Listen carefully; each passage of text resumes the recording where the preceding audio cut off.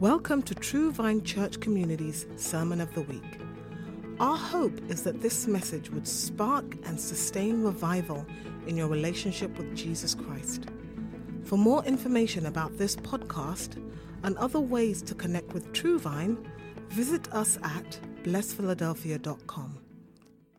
This morning I want to start off by taking a step back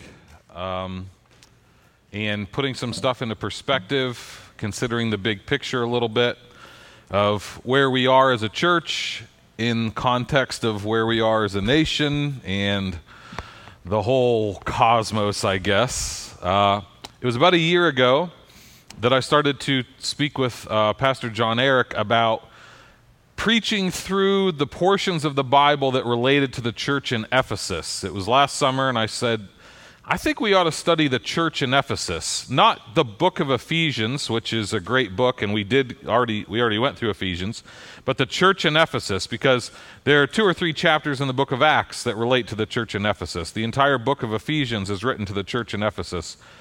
Now we're in 1 and 2 Timothy, written also to the pastor of the church in Ephesus, and eventually we'll get into the book of Revelation and spend maybe 2 weeks on the letter to the church in Ephesus. So we actually cover 5 books that deal with this one church in this one city in modern-day Turkey.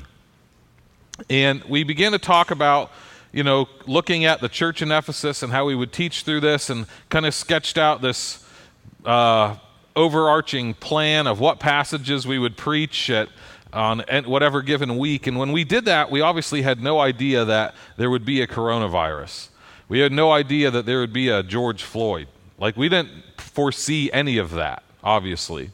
But I've been amazed as we've preached through Ephesians and 1 Timothy and 2 Timothy how timely these concepts really are. This week in particular, but many weeks as we've preached through, I thought, man, I probably would have picked this anyway. If we were just doing a series on current events, I would be in 1 Timothy and 2 Timothy and Ephesians, because so many of these passages are relevant to what we look at. And we're going to look at that a little more deeply today as we look at the church's social responsibility to be part of the larger society. But I want to remind us of something, that before we got into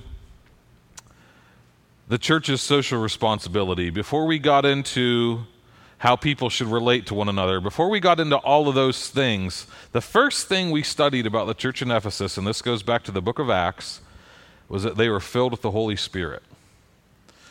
And I started preaching that around the beginning of this year. It was the end of 2019, the beginning of 2020. Before we got into their view of spiritual gifts and their view of spiritual warfare, and before we did all that stuff, the first thing we looked at was Acts 18, 19, and 20. Look how they were filled with the Holy Spirit. And I wonder if God wasn't telling us something back then about what we would need now. Little did we know in December of 2019, January of 2020, what we were about to experience, right? But I look back at that and I think, oh, the Holy Spirit is what we need. The filling of the Holy Spirit, the guidance of the Holy Spirit, the leadership of the Holy Spirit, and our own sensitivity to the Holy Spirit is what we needed then, and it's what we need now. So rather than just, leave all those sermons off in the past, 6, 7 months ago, I just wanted to revisit those for a second and say that was a word to us from God of our dependence on the Holy Spirit, even in a time like this that we are currently experiencing. Now, obviously, I don't need to rehash the news for everybody. We all know what's been going on the last couple months. But I also think while it's important to not be obsessed with the news, it's good to be aware of what's going on. At the end of July, last month, just last week, I believe, the moratorium on evictions expired in I think at least 30 different states. So when the government passed the CARES Act, which provided many of us with a stimulus check, part of that legislation was also to put a moratorium on evictions, meaning no one's going to get kicked out of their homes if they can't pay rent. It did not mean that your rent was forgiven. You're still going to have to pay that eventually, but you're not going to be put on the street because you couldn't pay that. And that legislation expired last week. Now, certain states and certain cities decided to go ahead and personally extend that. So, for instance, I believe in Pennsylvania, they extended that to the end of August. Philadelphia, the city of Philadelphia, extended it through the rest of 2020. So no one will be evicted for, people can be evicted for other reasons, but not failure to pay rent. So if you're an annoying tenant, you can still be evicted. So don't play your music after 10. But that's another sermon for another day. But you're not going to be evicted for failure to pay rent. And that's that. So at least in Philadelphia, that goes through the rest of the year. But here's the reason that was an issue that needed to be addressed. Because at this point, and this was I'm quoting an article from CBS News, at this point, 43 million Americans face eviction. That's about 1 out of 9 people face eviction, meaning they're behind on rent. Meaning if they went to eviction court today, they would probably be evicted. So obviously, like I said, if you're in Philadelphia, you have a few more months. If you're in Pennsylvania, you have till the rest of this month, and maybe more legislation will be passed. I don't know, but I've been thinking about those 43 million people this week who don't know what's going to happen next month, the end of the year, who don't have a job lined up, who maybe they're good for the rest of the year, but when that time period passes, how are they going to make up 6 months of back rent? Like, how are they going to do that? So I've been thinking about those people this week. I don't have an answer necessarily for that, but this passage that we're going to look at today, while it's not talking about eviction, it is talking about the church's social responsibility, that the obligation that the church has to serve as part of the larger community. So with 43 million people potentially facing eviction, this is the question that I want to try to answer today. What is the church's social responsibility? What is the responsibility or the obligation that we as the people of God who have been saved by Jesus, what do we have as a responsibility to the rest of society? What do we owe them? Now, I want to share 2 quotes with you that frame the way I think about this. The first quote is from a pastor named Bill Johnson, and it's just one sentence. He says, "We owe the world an encounter with God." And I say that frequently. You may have thought that I made that up. I totally stole that from another person. We owe the world an encounter with God. Jesus himself said, "If I do not do the deeds of the Father, don't believe me." Jesus said that. If I don't do what the Father does, you don't have to believe me. He gave the whole world a way to opt out. I don't know who we think we are that the world should believe us if we don't do the works of the Father. You know, Jesus went around healing the sick, teaching people how to love one another, reconciling people, casting out demons. So the world better have listened to him. But I would say that it's rare that many of us no one has been fulfilling the deeds of the Father as effectively as Jesus, right? Yet we want the world to listen to us, but we're not doing the deeds of the Father. We're not being a father to the fatherless, a judge for the widows. We read from Psalm 68, putting the lonely in homes. We're not doing those things. We're just demanding, listen, listen, listen. But we're not doing the deeds of the Father. So I do believe that if Jesus said, "If I do not do the deeds of the Father, you don't have to listen to me," the flip of that is we owe the world an encounter with God. I mean, who else in the world is qualified to introduce people to God than those of us who claim to be following God and make our entire lives about worshiping God and becoming Christ-like, right? So who else owes the world an encounter with God? I think we have an obligation to introduce people to God, to Jesus. But I do think it goes a little further than that, because we can, if we're not reading the whole Bible cover to cover, we can over-spiritualize that or make it uniquely spiritual and forget about the practical needs that people have. So if one of those 43 million people who are going to be evicted comes to us and says, "Me and my kids are going to be out on the street. I've been out of work for 6 months, and there's no way I can make up 6 months' rent, and I definitely don't have enough money for a deposit on another place." and we say, my Bible study and I will pray for you. Well, that's nice, but they need help too, you know? And so we often treat like prayer and practical help as mutually exclusive rather than can we do both? Can we pray for you and also provide some practical help? That leads me to the second quote that I want to share with you. It's a little longer, so I'm going to read it. This is from a cutting-edge pastor named A.W. Tozer. This is probably from the 1950s. He said, "There's no use to try to preach the gospel to a man who's hungry. If he's hungry, give him a pork chop." Amen.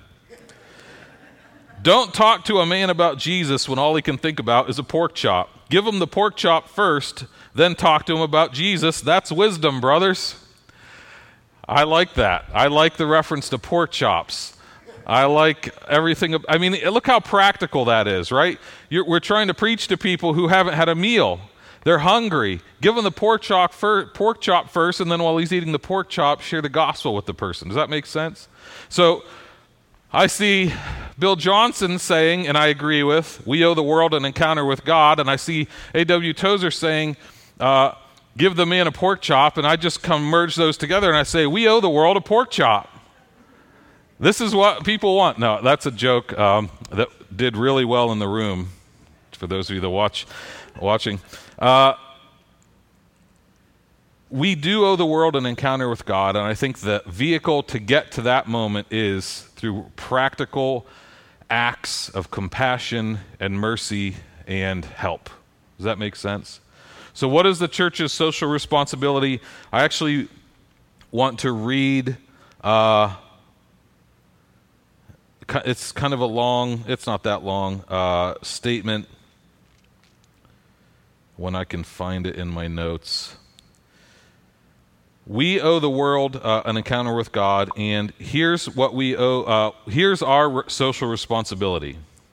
It is to perform acts of evangelism and discipleship through ministries of mercy, compassion, and power. To provide acts of evangelism and discipleship, meaning we are sharing the gospel with those who have not heard the gospel, or we are discipling those who have heard the gospel and respond to the gospel. Acts of evangelism and discipleship through ministries of mercy and compassion and power. So mercy and compassion has to do with offering practical help, meeting felt needs that people have, like helping them stay in their home, helping them put food on their table, those types of things. But also I added power, which many people do not add, because it's more than just getting someone some groceries or helping them pay rent, because when a person needs some sort of spiritual breakthrough in their lives, a gift card to ShopRite just doesn't do it. Right? So we are not choosing spiritual versus physical. We are engaging both.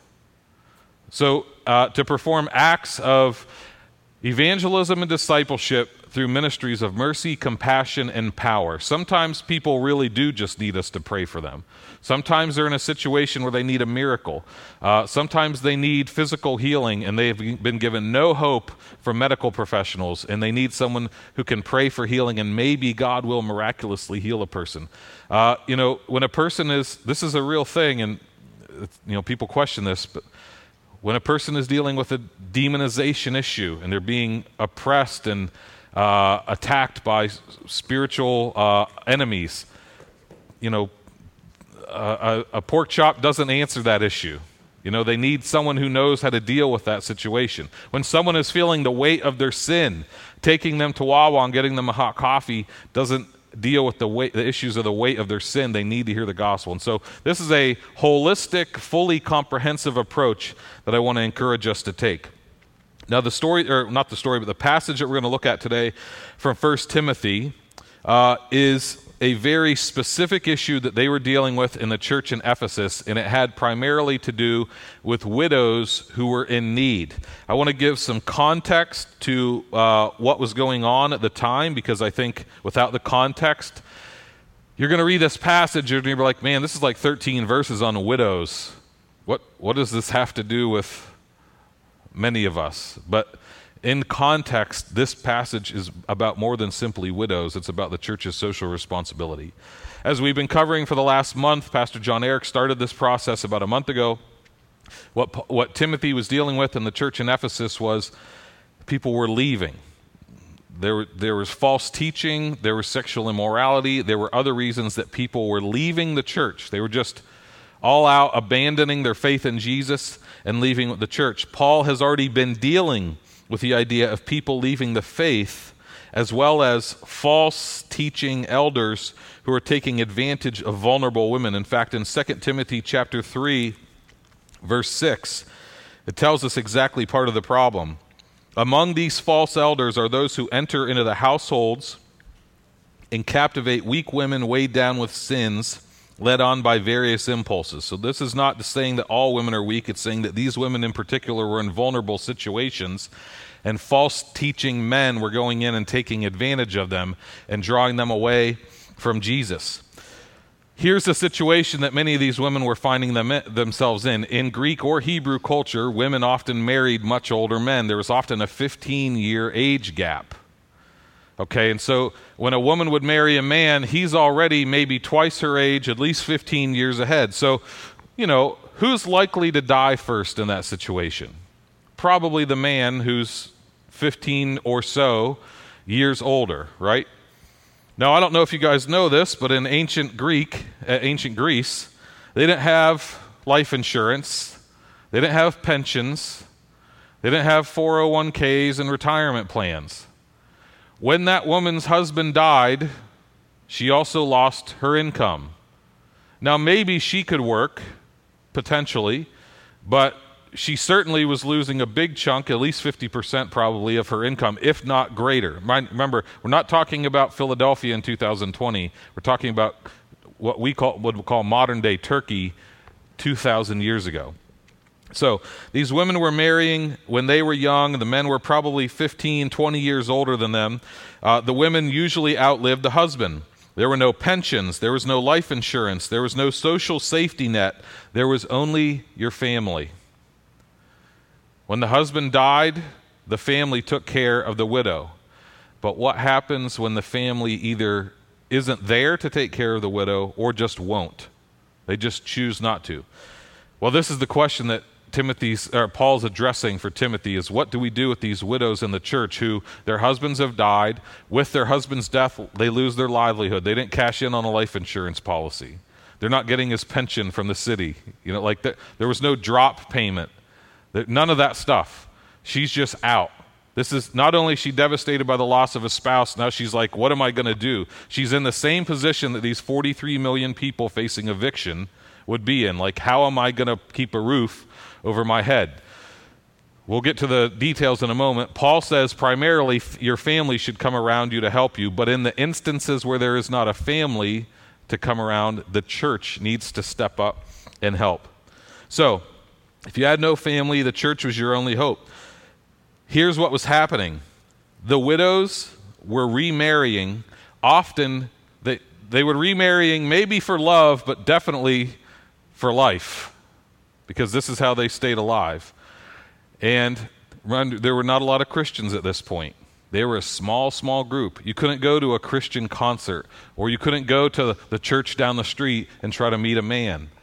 And so many of these widows were marrying men who did not follow Jesus, and it was drawing them away from the faith. Does that make sense? They're essentially having to choose between my faith in Jesus or surviving.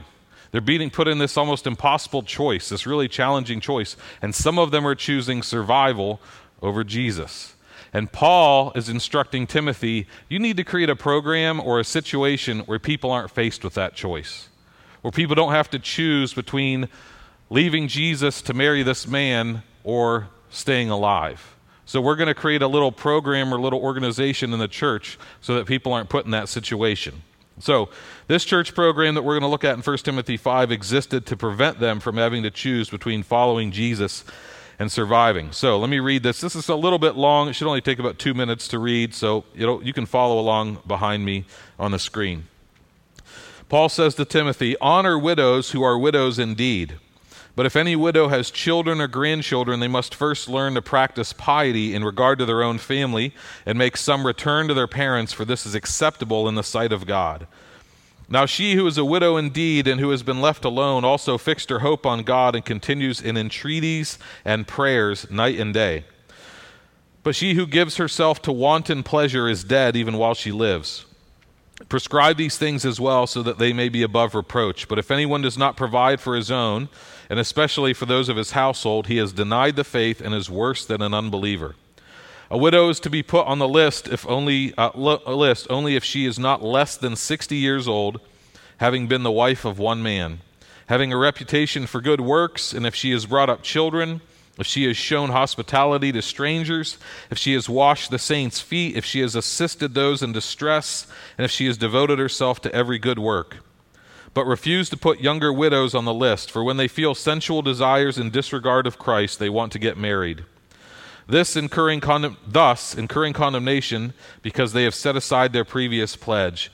At the same time, they also learn to be idle as they go around from house to house, and not merely idle, but also gossips and busybodies, talking about things not proper to mention. Therefore, I want younger widows to get married, bear children, keep house, and give the enemy no occasion for reproach. For some have already turned aside to follow Satan. If any woman who is a believer has dependent widows, she must assist them, and the church must not be burdened, so that it may assist those who are widows indeed. Okay, so if you read this passage, it should smack you right in the face. A lot of references to widows here, right? I mean, this passage is, on the surface and plainly, it is about widows and how to care for them in the life of the church and how they're to conduct themselves. But it is not limited to widows. This is a specific situation that Paul is addressing in the church in Ephesus. There are some principles that we can pull out of this passage that apply not just to widows, but also to orphans, but also to the homeless, but also to the unemployed, but also to the ill, that we can apply to vulnerable groups that are broader than simply widows. Does that make sense?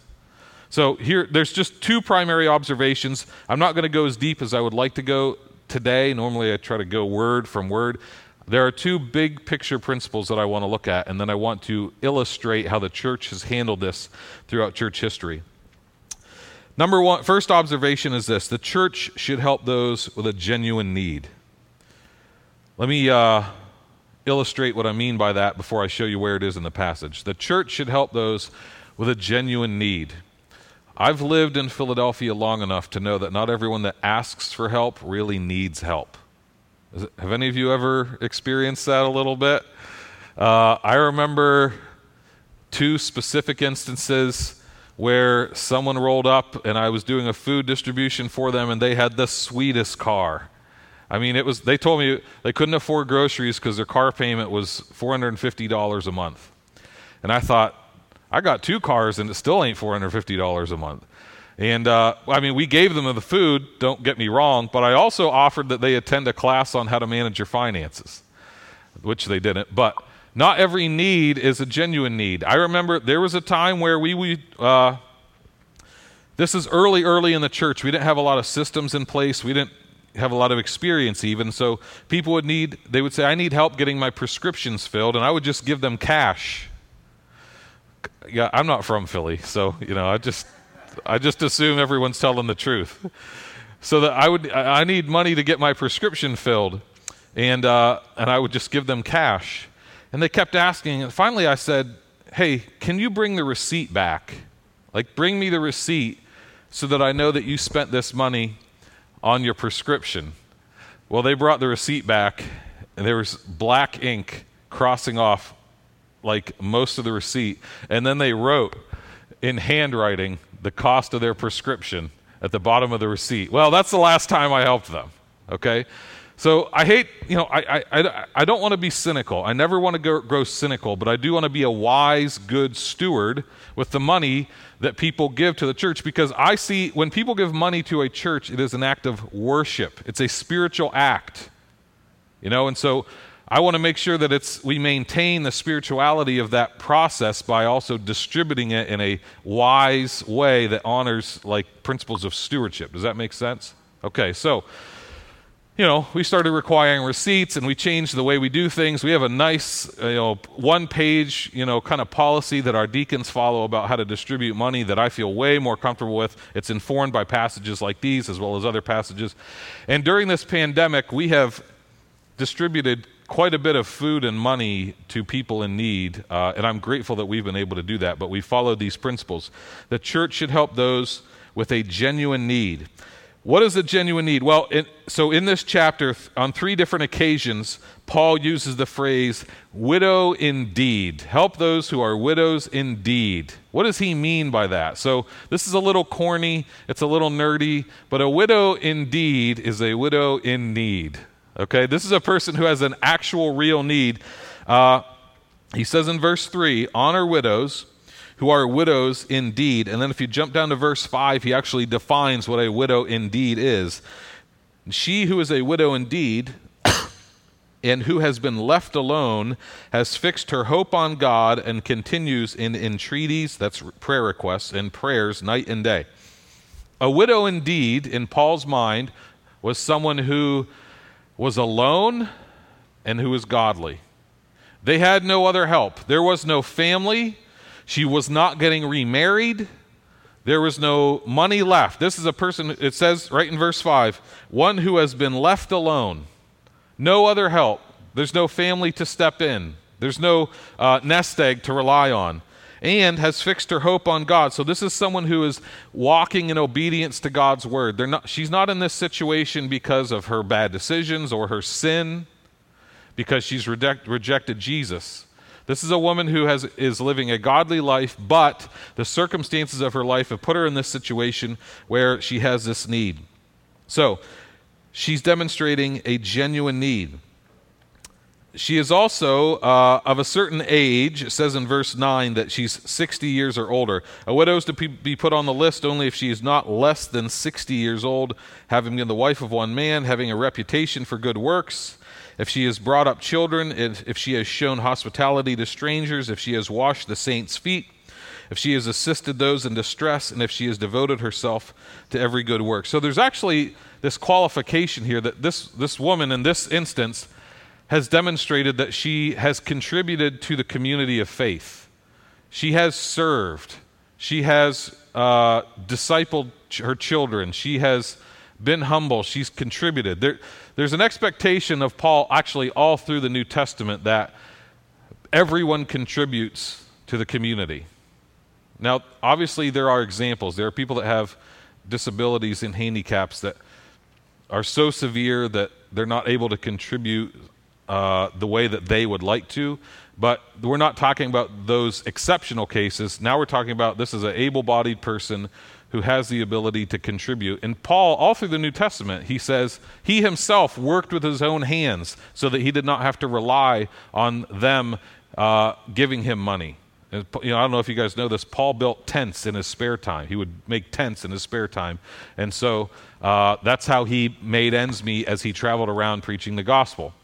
Paul says that in 2 Timothy, that if you don't work, you don't eat. That's kind of rough. I kind of don't think that's rough, actually. But nowadays, that seems like kind of mean. But it's kind of not. Like, you need to contribute. Everybody has to contribute. Not everybody has to consume. Does that make sense? If everybody consumes but nobody contributes, what are we going to have eventually? Right? So he's saying everybody needs to contribute. Not everyone has to contribute at the same level. Not everyone is expected to do the same thing, but everyone must contribute. I mean, look at the ways that he's just saying that this person just has to have a reputation for good works. What's wrong with that? I mean, what about that is discourteous, right? Has brought up children, has shown hospitality to strangers. I mean, I've said this the last couple weeks. Hospitality to strangers in the New Testament just means love for strangers or love for foreigners, okay? If she's washed the saints' feet, that's an act of service. If she herself has assisted those in distress. When you break this down, it actually sounds about right to me. That this person has also helped other people in need, right? That this person has contributed in the bringing up of the next generation one way or another, that this person has a reputation for doing good deeds, that this person has been serving the community her whole life, and so when she's in her time of need, this is a no-brainer. Of course, we're going to support this person here. And then the second observation that I want to make, so the first is the church should help those with genuine need. The second observation is this: when possible, families should step in to help first. Now, there's a key qualifier in that statement, when possible. This is not always possible. But when it is possible, families should step in and help first. In verse 4, it says this. Well, I'm going to read verses 4, 8, and 16 in succession. If any widow has children or grandchildren, they must first learn to practice their religion or practice piety in regard to their own family and to make some return to their parents, for this is acceptable in the sight of God. Then verse 8. If anyone does not provide for his own, and especially for those of his household, he has denied the faith, and it is worse than an unbeliever. And then in verse 16, if any woman who is a believer has dependent widows, she must assist them, and the church must not be burdened, so that it may assist those who are widows indeed. So when possible, families should step in and help first. Paul says that this is an act of piety, which that's just a way of saying this is you practicing what you preach.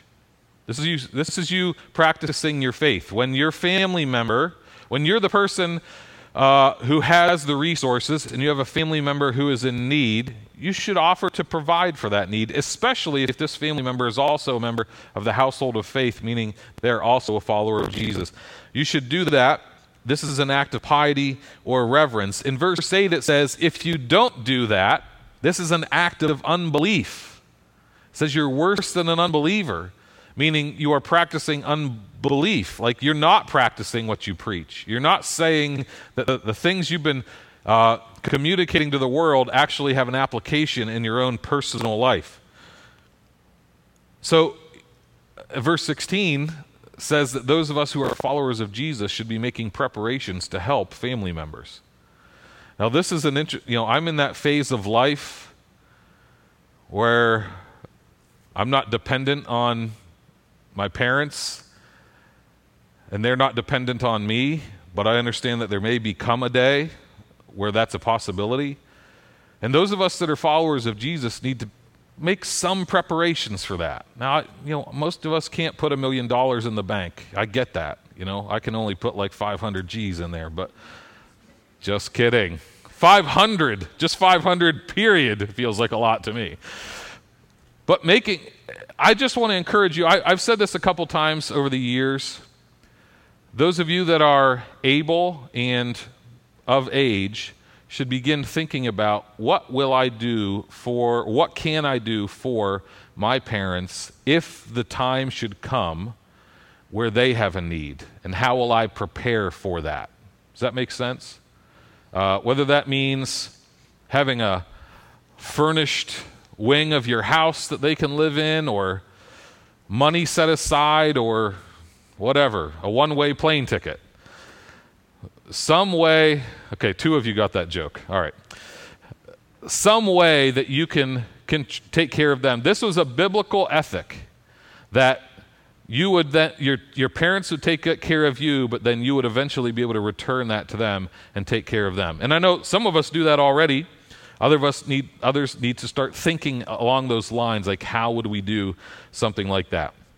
So when possible, families should step in and help first. So here are the 2 main observations here. The church should help those with genuine needs. Secondly, when possible, families should step in to help first. Now, I want to make sure that we interpret this passage correctly. The church's approach to social responsibility does not need to be the same as the government's approach to social responsibility. This passage is written to followers of Jesus. It is not written to the government. Does that make sense? The government is going to do what the government is going to do, depending on the elected officials that are put in place, right? The church has the Bible, and we're supposed to live by the Bible. And then maybe there will be government programs, maybe there won't be government programs. I did a little research this week. Did you know that private pensions that you might get through your employer did not come into existence in the United States till 1875. That's just about 145 years ago. So what did people do before that? They didn't have private pensions. And that's the oldest social safety net that relates to those who are getting of age. Social Security did not start until 1935. And 401ks were invented in 1979. I was invented in 1981. I'm as old as the idea of a 401k. So before there were 401ks, before there were retirement plans, before there were pensions, what did people do? Family is what people did. Church is what people did. I'm going to do this in less than 10 seconds, okay? Obsessive, compulsive over-reliance on the government is not biblical. End of statement. I'm going to move on, okay? God has set it up that family should care for family first, then the church should step in, okay? Now, we do happen to live in a context where our government does have some social safety nets and some programs, and I support that, and I think that's a good thing. I just don't want people to get dependent and reliant on those things. I want us to be contributors, as much as we can be contributors. All right. So, family should step in. Churches should step in. Last summer, I had an opportunity to take a little theological field trip to Manhattan, about 75 miles north of here. And I took a walk through Manhattan with a group of other pastors. And we visited a couple churches that were just 2 blocks from one another. We visited a church, if you can show the first slide, Andrew. This is the church of I'm just going to call him Pastor Walter, okay? Actually, his name was Walter Rauschenbusch. This was his church. It's now the West Side Theater. This is in the neighborhood of New York called Hell's Kitchen. This is before Gordon Ramsay made that a thing. Okay, and then we went to a second church that was just 2 blocks away that was at the time called the Gospel Tabernacle, but now, if you can go to the next slide, Andrew, it's called John's Pizzeria. These 2 churches are 2 blocks away from each other. Well, they're not churches anymore, but in the early 1900s, so imagine, we're in the early 1900s, late 1898, 1899, 1900, 1901, and 1902. The turn of the century, the beginning of the 20th century. There's these 2 pastors in the same neighborhood. Hell's Kitchen, really tough neighborhood. Kind of think of like Kensington or North Philly. Pastor Walter and Pastor Albert, 2 blocks away from each other. They're in this tough neighborhood. They were both seeing the same things every day. They were both seeing poverty, homelessness, alcoholism. They were performing funerals for children who were dying because of lack of medical care. And both Pastor Walter and Pastor Albert were rocked by the needs that human beings were experiencing every day in the streets of the neighborhood that they lived in Manhattan, in Hell's Kitchen. Imagine your neighborhood being called Hell's Kitchen. Now, Pastor Walter and Pastor Albert, despite being just 2 blocks away and experiencing the exact same thing, took very different approaches to how they were going to resolve or meet these issues. And this comes back to what is the church's social responsibility. Pastor Walter developed something that we call nowadays the social gospel. Pastor Walter believed that by making social change, you could bring about spiritual renewal. That if you changed the laws and the systems and the programs, that eventually a great revival would come as people would begin following Jesus because we changed the system. This is almost backwards of what we believe and what Pastor Albert said, which is it's not social change that brings about spiritual renewal, but it's actually spiritual renewal that brings about social change. In fact, we have a definition, our church has a definition of revival, and it is spiritual renewal that leads to social change. Some churches define revival as long church services, loud church services, There's a church not too far from me that defines it as barbecues. I kind of want to go there. That's the pork chop anointing. But it's not a move. A.W. Tozer said this, it's not a move of God till it changes society. And I believe that. And I believe the order is spiritual renewal first, the heart of a person being changed first, and then that results in change in society. Well, Pastor Walter had it the other way around. Pastor Walter taught that Jesus was not a substitute for our sins. He was an example for us to follow. This undermined the New Testament teaching of the atonement that we are all sinners who need a Savior, and that Jesus is the substitute who died for our sins. Pastor Walter believed, no, Jesus is an example of a good man. And the way he loved people, we should love people. And how could I ever disagree with that, obviously, right? But in addition to being a good example, he was also our substitute. He was also our Savior. Pastor Walter believed that Jesus did not die for personal sins. He died for systemic sin, meaning sin that's in the culture, sin that's in the government, sin that's in society, but he didn't die for your personal sins. Pastor Walter, the logical conclusion of his teaching was a book that he called The Christianization of Society. Now, maybe that sounds like a nice book that you would want to read, right? The Christianization of Society. But here's the thing. His perspective of the Christianization of society was not through sharing the gospel with people who voluntarily gave their lives to Jesus. It was kind of like making a Christian culture. It's like, well, we'll have, Christian laws and Christian music and Christian art and Christian this and Christian that. And it was all over people's heads. It didn't require anyone's heart to change. And if you've ever lived in a vaguely Christian culture where Christianity was just kind of the default, but no one was experiencing it personally, it actually kills spirituality.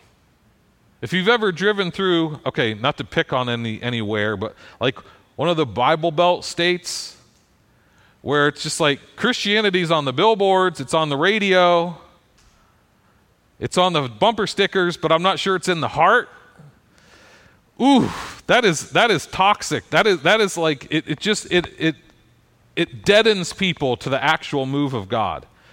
And so the logical conclusion of Christianized society is this kind of like social Christianity without personal faith in Jesus. Does that make sense?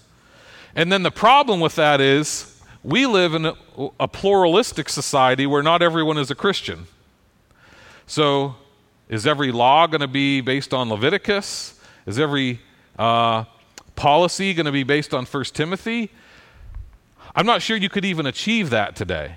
So what we need instead, and this is what Pastor Albert taught, what we need instead is individuals who have voluntarily given their lives to Jesus and been transformed by Jesus, who are now working to see society changed. Does that make sense? We're trying to change hearts first, and then the result of that is the change of society through laws, systems, procedures, that kind of thing. Does that make sense? But if hearts aren't changed, it doesn't matter what the laws are. Does that make sense? I mean, slavery's been illegal for like over 150 years, right? Has racism been eradicated from people's hearts? Jim Crow, we're like 60 years past that. Is that out of people's hearts yet? No, right? So we need to start dealing with people's hearts. Now, that doesn't mean we don't touch the laws. Of course, we touch the laws as well, but you go through the human heart by introducing Jesus. So this is what Pastor Albert taught things very differently than Pastor Walter. Pastor Albert believed that spiritual renewal would lead to social change, that while there are systems that are sinful and unjust, those systems are primarily the result of human sin. A system is only as unjust as the person who created that system and runs that system, right? And I've said this, I teach this frequently. Righteousness and justice are the same word in both Hebrew and Greek. When you put unrighteous people in power, you're going to have unjust laws and systems. If you want just laws and systems, you have to put righteous people in power. That's just like 2 + 2 = 4. If you know what, does that make sense? So Pastor Albert taught that Jesus was the substitutionary sacrifice for us that provided salvation. He did not believe in the Christianizing of society, but the evangelization of people and the transformation of hearts that would lead to change in society. So rather than let's change all these laws and then everyone will come to faith in Jesus, it's let's share the gospel. People will voluntarily make a choice to follow Jesus, and then that will result in voluntary acts of compassion, voluntary acts of mercy. Those people will get into positions where they can change laws and change systems and change power. But their hearts have to be transformed first. And that's what Pastor Albert was after. He was after their hearts. Now, lest you think that Pastor Albert was too spiritual for his own good, this man started orphanages, homes for the homeless, hospitals, and has sent, his organization, which we are a part of, has sent missionaries all over the world who don't just go and do Bible studies with people, although we do that. We have doctors in hospitals. We have people rescuing people out of sex trafficking. And so we are meeting social needs as a result of this concept. The logical conclusion then of Pastor Albert's teaching was that the primary emphasis should be evangelism and missions that brings about change in society. So we stand in the tradition of Pastor Albert, and some of you have probably picked up by now that Pastor Albert, we call him A.B. Simpson. He founded a church which started other churches and colleges, and we're part of a group of about 6 million people worldwide called the Christian and Missionary Alliance. This has been our heritage and our history. This is part of American history as well, and I think that we have been living in the unfortunate wake of the social gospel. Well, this is Pastor Walter. Because we keep expecting things to change without going after transformation in the person's heart. We keep expecting, to deal with the sin in the culture, but we're not dealing with the sin in the heart. And there is sin in the culture, and we have to deal with the sin in the culture. But I don't know how we expect to do that. Everyone's got their finger on everybody else's stuff instead of their own. Does that make sense? And until we deal with our own stuff, until we realize that we needed a Savior who is a substitute, who's dealing with sin that's in here, not just out here, and there is sin out here, he's dealing with the injustice that's in my heart, the racism that's in my heart, the issues that are inside of me. When those get dealt with, that's obviously going to spill out into my interactions with other people, right? So, what is the Christian's or what is the church's social responsibility? It's acts of evangelism and discipleship through ministries of mercy and compassion and power. We really are after people's hearts first. Do we go after laws and systems? Absolutely. But we go through the heart to get there. Does that make sense? If we don't change people's hearts, it's not going to be lasting. It's not going to be real. It's not going to really alter society. And ultimately, we're going to need Jesus. We can do that to a degree, but we ultimately need Jesus to return and usher that in. But in the meantime, as we wait for that, we are faithfully engaged in spiritual renewal that leads to social change. Thank you for listening to True Vine's Sermon of the Week. This podcast and an archive of previous episodes can be found at blessphiladelphia.com.